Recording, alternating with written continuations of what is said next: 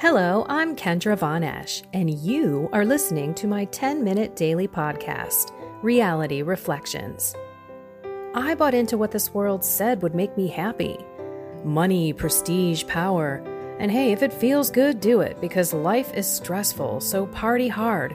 Do whatever makes you happy. But that didn't quite work out, because I felt even more insecure, full of fear, shame, and anxiety, and never, ever good enough. Then God found me and flipped my reality upside down and transformed my life. And I want this for everyone. So I left my executive career to help others find true acceptance, supernatural peace, joy, and love that only comes from a relationship with God. Here is my reality reflection for today. Can you imagine being alive when Jesus walked the earth? Can you imagine being one of the people that hears Jesus preach, that sees Jesus heal someone, that sees Jesus read the word from the scroll and proclaim that it has come true? The realization that God brought his only son to earth and you happened to be there. How incredible would that be? And by seeing him and knowing him, you love people differently. All of the readings today are surrounded by love, the true love that God has for us and that we should have for him, but also exactly who he is and the power of what he came to do, which was to free us all from being slaves and captives, to set us free, not just from sin, but death, and to set us free from the evil that is truly ruling this world at this time.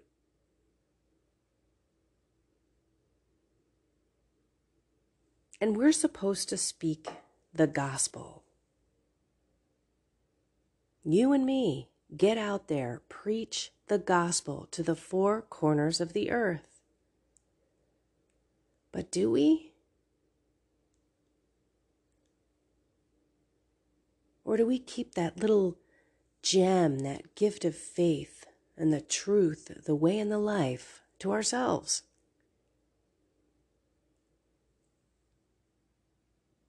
I want to read the readings because they're so powerful. Briefly. Let me get my mouth to work. Okay, this is, again, all about love, but it does shove in your face. If you do not love your brother, you are a liar. If you say you love God, this is important stuff. Okay, beloved, we love God because he first loved us. If anyone says, I love God, but hates his brother, he is a liar. For whoever does not love a brother whom he has seen cannot love God whom he has not seen. This is the commandment we have from him. Whoever loves God must also love his brother. Everyone who believes that Jesus is Christ is begotten by God, and everyone who loves the Father loves also the one begotten by him. In this way, we know that we love the children of God when we love God and obey his commandments. For the love of God is this, that we keep his commandments, and his commandments are not burdensome. For whoever is begotten by God conquers the world, and the victory that conquers the world is our faith. So everything that is going on right now in this world will be conquered by Jesus. all of the lies, all of the deceptions, all of the thievery, all of us being really, honestly, enslaved by evil in so many ways. I heard in the readings today that God will take care of everything. Because Jesus has got this. And in the gospel, well, the second reading, but it is the gospel, it was clear. Jesus, with authority, goes into the temple, unrolls the scroll, and reads. And then says to everyone, "Today the scripture has been fulfilled." What scripture, you ask? This scripture, Luke 4:14-22. Jesus returned to Galilee in the power of the Spirit, and news of him spread throughout the whole region. He taught in their synagogues and was praised by all. He came to Nazareth, where he had grown up, and went according to his custom into the synagogue on the Sabbath day. He stood up to read and was handed a scroll of the prophet Isaiah. He unrolled the scroll and found the passage where it was written, "The Spirit of the Lord is upon me, because he has anointed me to bring glad tidings to the poor. He has sent me to proclaim liberty to the captives and recovery of sight to the blind, to let the oppressed go free, and to proclaim a year acceptable to the Lord." Rolling up the scroll, he handed it back to the attendant and sat down, and the eyes of all in the synagogue looked at him intently.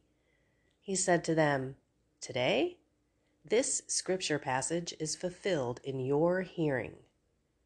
And all spoke highly of him and were amazed at the gracious words that came from his mouth. Now, this was back in Nazareth. You remember when his whole family didn't really believe him, made fun of him, and kind of turned their back on him, took offense to him. But yet here he's in his same hometown, preaching, and everyone is at awe. So here we are, 2,000 years-ish later. What are we doing to bring Jesus to the world? To bring this hope and this joy and this light to this darkness, to the fear and the anxiety that this world is feeling? We bring it to people through loving them,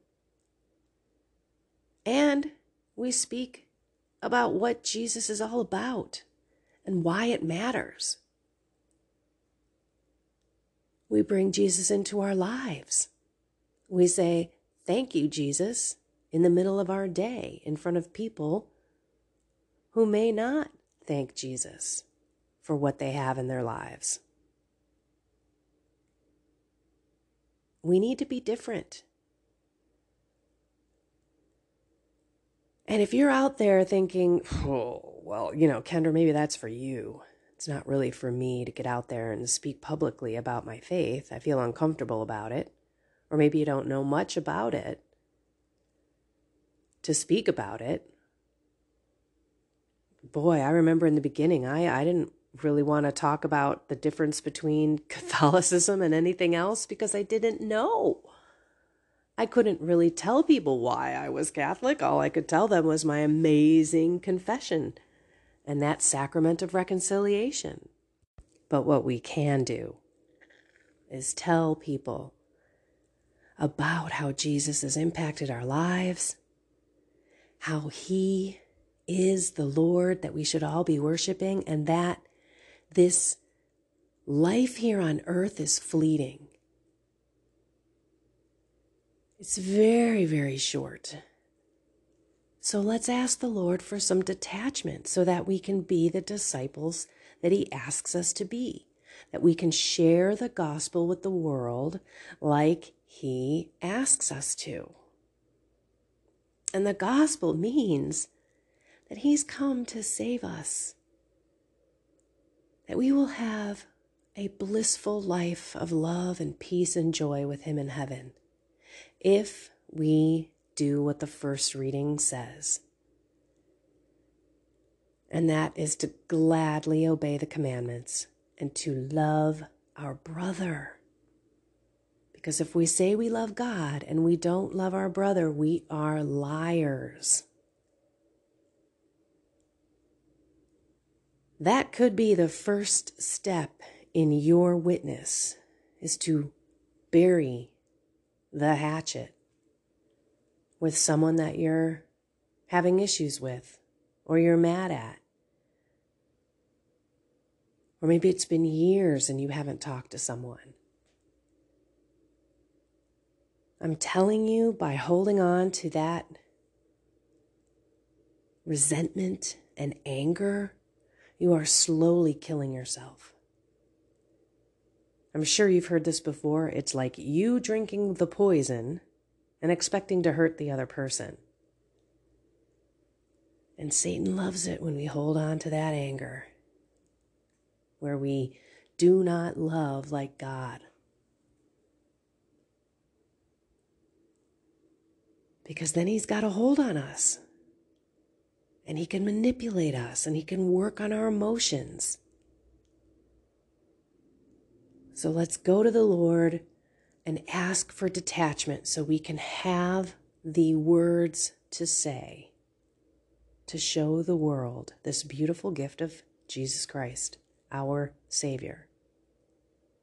And then ask for a change of your heart to purify it so that you aren't a liar, so that you can look at yourself in the mirror and say, I love God, and God loves other people through me. In other words, you let go of your feelings and your reasons for being mad at someone or angry at someone, and you give them to God, and you allow God to love through you. Because we're the blockers to that love when we don't allow him in. And then we can't fully love, and we can't fully appreciate what God's doing in our lives because we're blocking it. Alrighty, everyone. Have you noticed a little bit of a theme of the new year?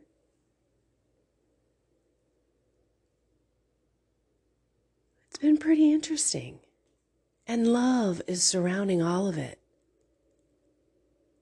And having all the nations go to the Lord and adore him. I don't know, is he telling something to us? Is something coming? Let's keep having hope. Maranatha. Come, Jesus, come. Did I say that right? Maranatha. I hope I did. If I didn't, my apologies. Okay, everyone, I will let you go on with your day. The day that you speak out loud about Jesus, that you thank him in front of people, that you allow him to love others through you, to change your heart on forgiveness, to detach yourself from people's opinions of you, because in the end, it's the audience of one that you should only care about. How many people am I bringing to Jesus? Okay, have a wonderful, joy-filled, loving day. Find something more with God. I just lost my little, what do I say at the end here? I love you all. Have a blessed and inspired day. Take care.